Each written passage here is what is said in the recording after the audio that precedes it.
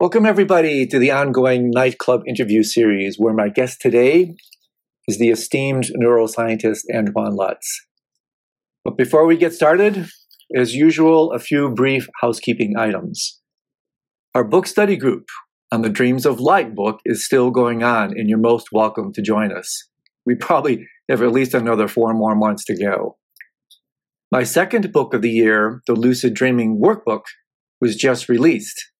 I have to say, the workbook format was really fun to create. Things are relatively quiet with the upcoming holidays on the teaching front, so stay tuned for future events around all that. As for my guest today, the neuroscientist Antoine Lutz belongs to that rare breed of contemplative scientist who simultaneously brings rigorous science to his serious meditation practice. I met Antoine over 10 years ago when I was invited to his lab at the University of Wisconsin in Madison, and spent many hours in the fMRI doing a number of imaging studies. Since then, we've attended conferences and retreats together, and I consider him a dear friend. Our conversation begins with a look at neurophenomenology, a term coined by the groundbreaking scientist Francisco Varela, and a term that underlies much of the scientific exploration of meditation. Francisco was an absolute giant in this world, and Antoine was one of his main students and eventual colleagues. In this conversation, Antoine and I talk about the importance of honoring first-person perspectives, that's the phenomenology part, and third-person perspectives, or the neural part, without reducing one to the other. Dr. Lutz discusses his extensive research around pain and the importance of de-automatization, how we're essentially automatons running on automatic ignorance, where everything we experience is automatically referenced to self, a referencing that actually creates all our suffering and the very sense of self. This unconscious referencing also generates the sense of duality altogether, which is something that could possibly be studied in the lab. What is the promise and peril of scientifically studying meditators? Why should a meditator care about any of this? Using science, philosophy, psychology, and the wisdom traditions, this conversation ranges from the theoretical to the personal, from the abstract, things like intersubjective realism, to the really practical, how to work with pain. I think you'll quickly see why Dr. Lutz is one of the pioneering researchers exploring the meditative mind, and how his work is really benefiting the world.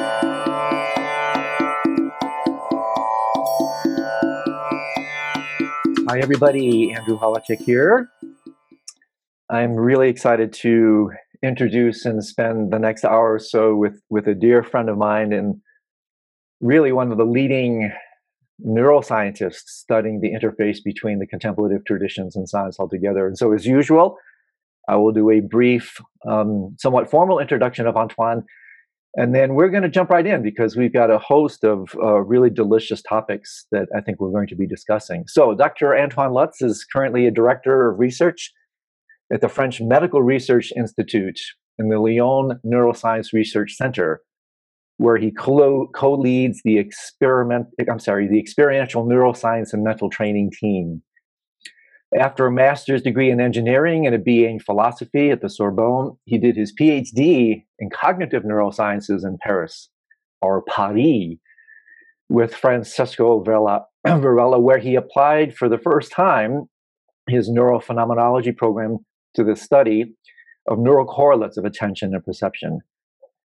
And what makes Antoine so unique is he's one of this kind of new breed, so to speak, of contemplative scientists. So he studied since 1998 with teachers including Mingyur Rinpoche, Tsogyen Rinpoche, Mathieu Ricard, and Joseph Goldstein. So thank you, Antoine, so much for taking time out of your really busy schedule as a research scientist to spend some time with us. I guess this morning here and afternoon where you are. So welcome, my dear friend. Welcome, and thank you so much for your this invitation. I'm really delighted to have this opportunity to connect again with you. It's been a while since I saw you in Madison as a guinea pig, so it's really fun to see you in this context now. Yes, it's been a delight. I'll share with our listeners my first experience with Antoine was in fact at the University of Wisconsin-Madison, which is now under the stewardship of Richie Davidson, one of the leading epicenters in the world, his Center for the Investigation of Healthy Minds. And so I was invited there to engage over an entire weekend doing studies on pain meditation, some compassion practices and the like. And Antoine and I had a fair amount of time to hang out afterwards. And so I appreciate him as a rigorous scientist and also as a dear friend. And along those lines, Antoine, let's talk ever so briefly about our mutual friend, Francesco Varela, because I think on some level we have to pay homage to him and to his legacy. Yes.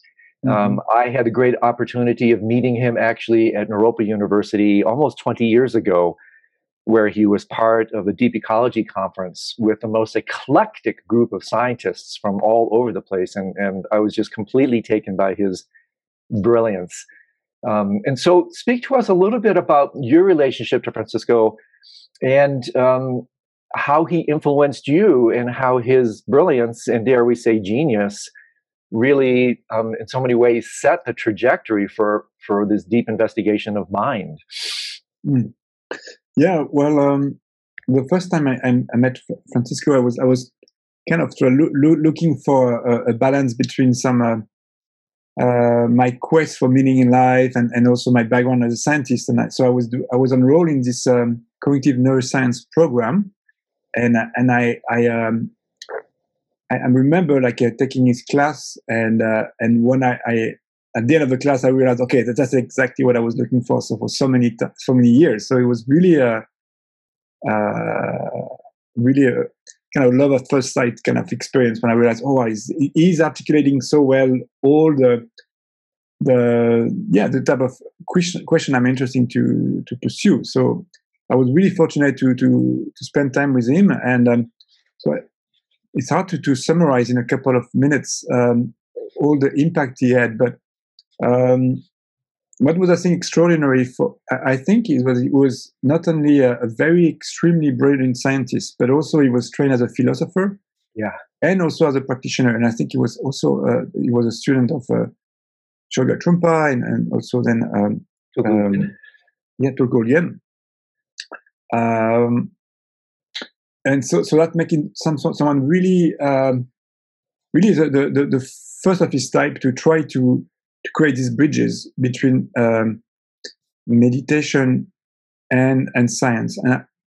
And to my so far, I think he is the one which I think managed to integrate in the most complex way the relationship, the nature of the relationship between the two, in a way that is not too naive. So what I mean by naive is not in a way that's kind of try to respect the contribution and the singularity of each perspective when you study consciousness. What struck me is that he tried to develop a new research avenue that he labeled neurophenomenology. That's right. Which was trying to articulate the nature of the relationship between a first-person exploration of consciousness and a third-person neuroscientific exploration of the mind, of brain. And what is really unique is, I think, two key points. First, he has a very strong interest for epistemology, and I could develop that in a second. But it has the same type of emphasis that in meditation you have on wisdom. It's really try to understand that what is the nature of knowledge, what is where does it start, and that led him to really give primacy to experience as a starting point of everything. And then he tried to articulate that kind of ontological start of experience with scientific exploration and trying to articulate a research program that was both rigorous, but without falling in some simple trap, which would be like a basic naive reductionism in science. So I can elaborate on that if you want, but it was really trying to find a way to keep the richness and the singularity of each perspective, the perspective of the first person, the perspective of the third person, without any form of hegemony of one on the other. And I think that's really unique because in many of the dialogue that I witness between contemplative and neuroscientists, often it's true that there is you can see that there is somehow, even if people are respecting the contemplative, there is still a sense that that ultimately that's what's, it's more science going to teach what meditation is all about, and it's actually quite hard to really pin down why is it so important to keep the a primary role to experience, and so that was the first kind of strong thing I got from him. And then also as a person, he was quite unique. I think there is something like that. There was something that's hard to describe, but he was passion. He had so much passion. Yeah, a passion, and every experience. Actually, what was fascinating at any single experience was for him an opportunity to both explore that as a scientist, and as a practitioner. And just to give you one example, what was so when I arrived in his lab, he told me. So first, I did my military services as a researcher in Berkeley for a year and a half. And he said, when I came back, he told me, "Okay, you can do your PhD." And then he told me, "Listen, Antoine, I have a 50% chance to make it within the next 3 months. So you need to bet that I'm on the waiting list for a liver transplant. And so you need to take the risk to do that." And ultimately, he got the liver transplant. And what was extraordinary is that during the liver transplant, as a practitioner, he was somehow the anesthesia didn't work, and he's end up being aware of the operation while being totally anesthetized, and he recognized, and it was for him. He wrote an article, a scientific article, actually after it, and it was also a unique opportunity to practice. And he said that's where he understood really the importance of say practice like nature of mind, and how it's totally managed to change his relationship to that experience, and he got some profound insight through that experience. And it was, for me, that's a great example to see him as a neuroscientist trying to all the time asking the question, okay, what's the nature of the mind, both as a first person and as a physiological process, and all his work was extremely coherent, and you can really see that he was a livid inquiry. So I can stop here, but it's no, it's beautiful. I mean, so many beautiful topics right off the bat. Obviously articulated in one of his most famous books, the MIT Press. I remember it so well. I waited for it with bated breath, and I devoured it. Embodied mind. That there is, in fact, every dimension of consciousness mind has a kind of somatic correlate, whether it's gross or subtle. But I wanted to come back. You hit on some really lovely things here, Antoine, and I remember this very well actually during the Deep Ecology Conference. That during a presentation, in fact, on classic phenomenology in that conference. I remember at the end, Francisco very politely challenged the presenter and said, phenomenology itself is fantastic as a kind of philosophical system, but it doesn't have a praxis. It doesn't have a transformational methodology. And so I found it so fascinating that a couple of years later, in fact, when the first time I came across it was in the Journal of Consciousness Studies, when he first introduced this now standard term, neurophenomenology.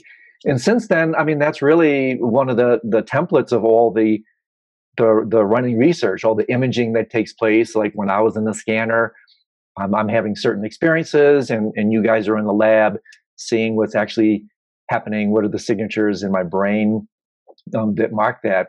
And so the one thing I wanted to unpack with you a little bit more, which I think is so important about what you said, is Francisco's brilliance and humility to not reduce one discipline to the other. You use the word hegemony or supremacy or dominance. There's this, kind of almost classic egoic default to try to use one discipline, whether it's science or the contemplative traditions, to which has more explanatory power, and therefore very easy to slip into these kind of absolutistic approaches that, the mystics are simply saying this from a scientific point of view, and there you reduce everything to science.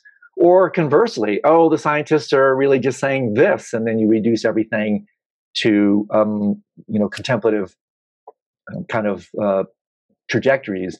And so, to me, I think that's the great gift of what he has done. This kind of balance, and what obviously you, in his footsteps, continue to do.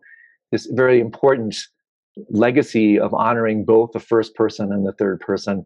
But as brilliant as this all is, Antoine, I also want to explore with you. This is kind of the promise of this kind of work. Let's continue more with the promise and then also the peril, because in fact, that's one of the things we're talking about. The peril is to reduce one to the other. The promise is to see and honor the respective differences and the contributions that come from both sides. So when you look at this, you are uniquely situated as a practitioner of both these tracks. What do you see, both in your own experience and in your work, in fact, as the promise and peril of neurophenomenology, of this kind of approach to mind and reality, actually? Well, there are probably multiple way to answer these questions. At least in three domains, you could say, like basic knowledge, in a way, neuroscientific knowledge or knowledge in general. You could say also clinical knowledge, maybe, or more related to the question of really of suffering. And then maybe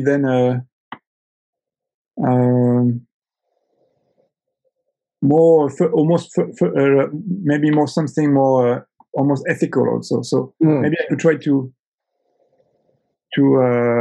explain that a little bit. Now, there are two ways to do it. Either I could start by the neuroscientific one, and that may be a little bit complex. But let me start by the more ethical one. Very simple. Okay. Just because it's just happened to me recently, and it's really moved me because it was a very clear illustration of exactly the ethical consequences of that. I was last week I was invited to a meeting online for what's called humanistic medicine. Okay. And so which is a tendency now to move medicine more into a field that is more take more experience, first person experience, and also into consideration. And one consequence is what was great is that at our meeting, so there was 6 persons invited to that round table. They invited one patient, and so it was. So we were like 5 experts on that topic and 1 patient. And I found it really interesting that so it was around the role of meditation in medicine, but the fact that you use a patient was really he said something very profound about the way other patient meditation changed his experience. No. I'm going to make the connection to what we just discussed. Sure. The funny say what was great is that I sensed that there was a shift to meditation in the way I feel the way that the medical doctor was also practicing meditation was treating me, and how I was seeing myself as a participant to the treatment. To say differently, in one case, in one extreme case, the medical doctor would just see the patient as pretty much an object with like a cancer, like a disease, a cancer process, and then you will hear to receive certain drugs, and this drug will work on this particular mechanism, and this is it. And the other way, which is much more complex, which is acknowledging that there are multiple sources of knowledge to a situation, and you can of course treat a patient with cancer with a specific drugs which work in a specific area. But you could also treat it as certain aspect of a disease, which is how, as an organism, as an agent, the person is experiencing that disease. Whether it has anxiety, distress, all the comorbidities which come with the disease, which are much more mental.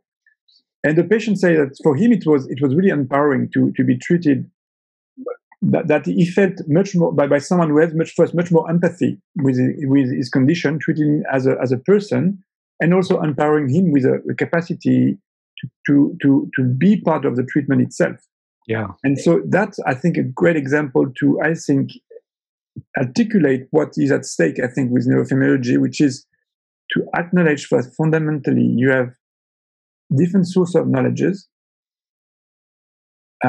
One that and that which are like third person, and one which is actually from the first person, which is really what it is to be a person. And now, to be a bit more scientific now, sure.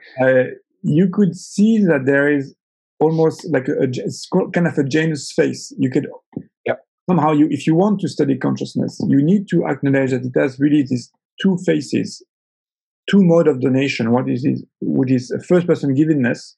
But no matter how you're going to explain the process, it's always going to be here. You're not going to reduce.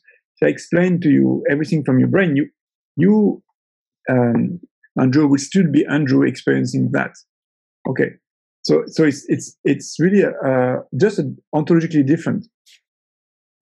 But there is what is interesting with that is that it is also. First, from that's just to say that there is an articulation of that two form of knowledge. Yeah.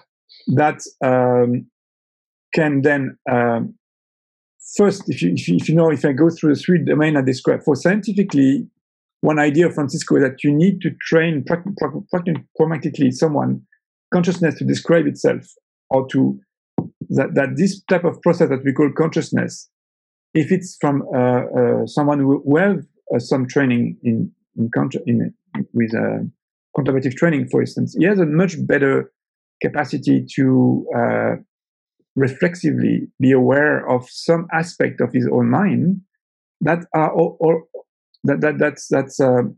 which are fundamentally interesting to then constrain to the interpretation and the identification of certain third-person processes. So, if you want to take the example of this patient, if you go into the science of consciousness, you could also take the participant as a collaborator in the discovery of consciousness itself. Mm-hmm. In the same way that you can, if you have the MD, you can take the patient as part of the treatment itself.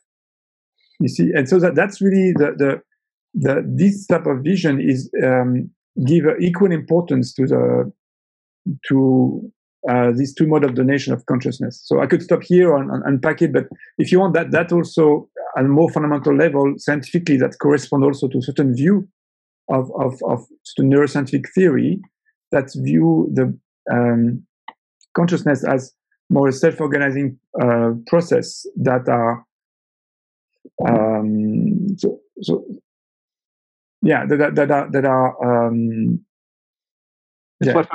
what Francisco talked about is autopoiesis, right? I mean, wasn't that? Yeah.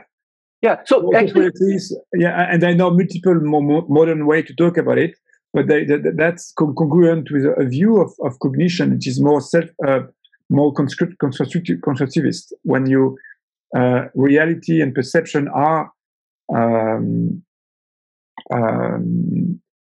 co-emerge from the sensory coupling or motor interaction that an agent has with the world. And so in that sense, if you go a little bit more deeper in this dialogue, you could see that what we take as something what we call the third person, or the reality of science, is something actually that is much more flexible or co-construct than what we initially. Yes. So that's a more advanced or third level of neuropheno. That is, it has potentially through that engagement with experience and investigation, a way to maybe deconstruct some of the naive view to do science and to perceive scientific objects. I think I'd love to.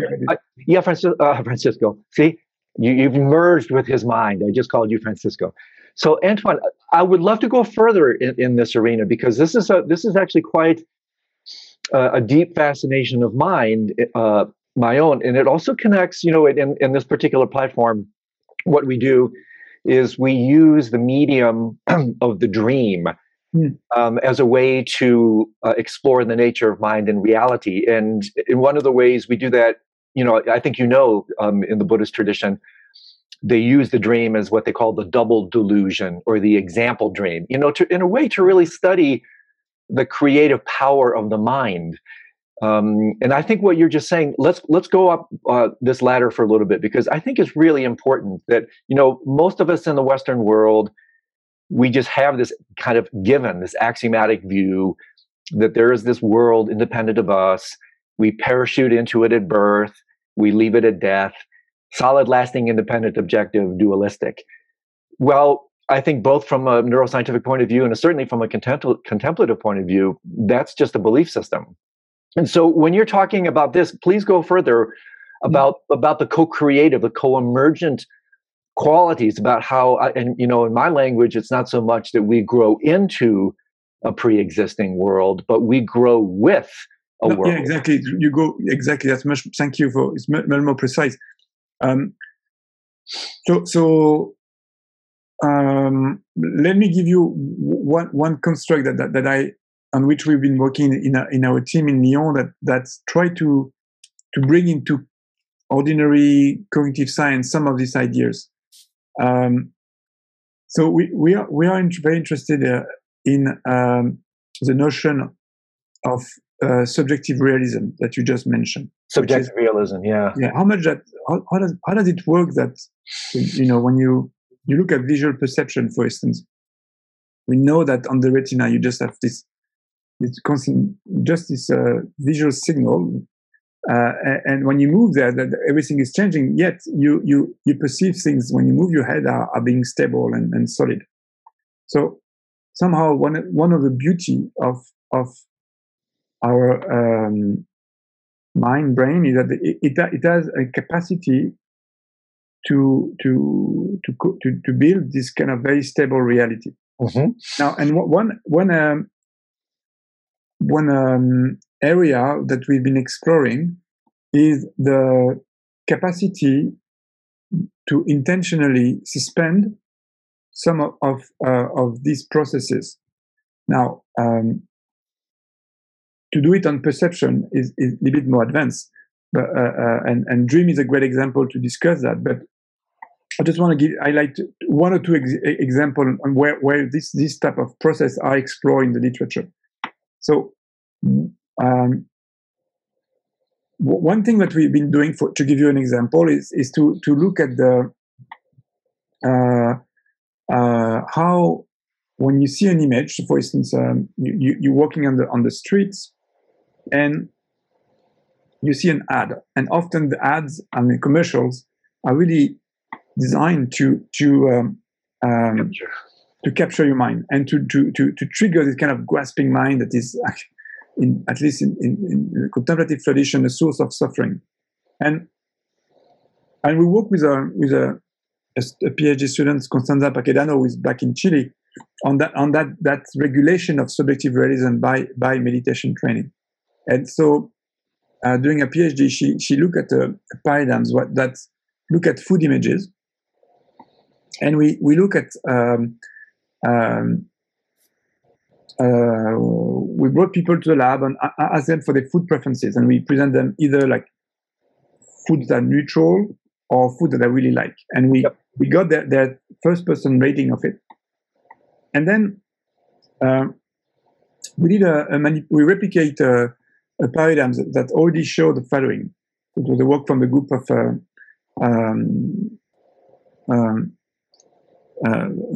from involving Laurie Barcelou, and it's looking at the manipulation and Papiers and Barcelou. They look at how much you can either immerse yourself in a visual image, like a food image. So you can imagine, for instance, your favorite cheesecake, okay, and you just present this cheesecake. Now, so we all know that there is no cheesecake, right? But the interesting part is that if you really immerse into it, and to the point that it feels real, yeah. What's really happened a lot is that people will start typically to report that they start to salivate. And so we thought it was a really nice way to almost operationalize this very intimate feeling of subjective realism. And so we did a task when there was too manipulation. Either there was doing what I just described, immersing oneself into a food image to the point that you feel that salivation. And then the person was doing a task, which was what we call in psychology an approach avoidance task. Approach avoidance, yeah. So they just see the same image again, but they were more in the background, and in the foreground you get a cue that you either it could be a square or a circle, and your task was to press in one hand when it was a circle, and you press on the other hand when it was a square. It wasn't on the images, okay. The interesting thing is that you could then once you press it, the image could either come toward you or going away from you. So it has this notion of it creates an habit of either an approach or avoidance habits. Yeah, which is, as you know, in meditation, it's so important. That's really this movement of the mind to bring it to you or to avoid. And we found that what is known in the literature is that when you do this type of manipulation, the work of Papiers and Barcelou, that you create a bias, such as when you have to press to the cue that is leading to an avoidance, and you really like the image, you have a motor response that is a little bit longer, because in your brain there is kind of a conflict in your mind that you need to press a button that leads to avoidance, but you really like the cheesecake. And so you can behaviorally then subtract a condition when you approach and avoid or something you like, you dislike, and you can have a behavioral measure of this bias, cognitive bias that is induced by the subjective realism. And what was really cool is that with this paradigm, we found that the more people were immersed in the food before, the more you had more you had a salivation after it. So you can really see that the mind can trigger something mental, can trigger something physiological, and that also then will increase the bias that you have behaviorally. So that was a great, almost description of how something purely mental can impact the body and then impact behavior later on. And the more people were describing this sense of stickiness in the mind, the more you could see the bias. And then, interestingly, when we did another condition, when we learned to be mindful and just observe things as just being mental, right? Look at emotion as just being an emotion, we saw that this bias didn't appear. So it was, I think, a really nice. And then we just saw EEG manipulation, like electroencephalography, showing that that there was this bias for food was related to an early brain potential that showed that there was already a reallocation of attention that was facilitating this bias. So what I really like with this paradigm, you can almost tell a Dharma story about how the engagement that you have mentally with the world that then create habits and then how mindfulness could potentially helps to downregulate some of these habits or de-automatize some of the brain. Exactly. Now, what was so we discussed this notion in terms of it's sometimes called cognitive fusion in the literature, or when you are subjective realism, how you fuse with perception. And so meditation can be viewed as a mechanism to de-reify or decenter from that. Absolutely. And in the clinical literature, what is really fascinating is that construct of decentering or cognitive diffusion or derification is in a very recent study from the group of Zinel Ziegel in Toronto, one of the best predictor of prevention in relapse in depression. Oh, wow. So you can really see that construct of that what we're talking here is not some very abstract philosophical notions. It has first you can track down that at a process in the brain and behavior, and it has also very important clinical implication, therapeutic implications.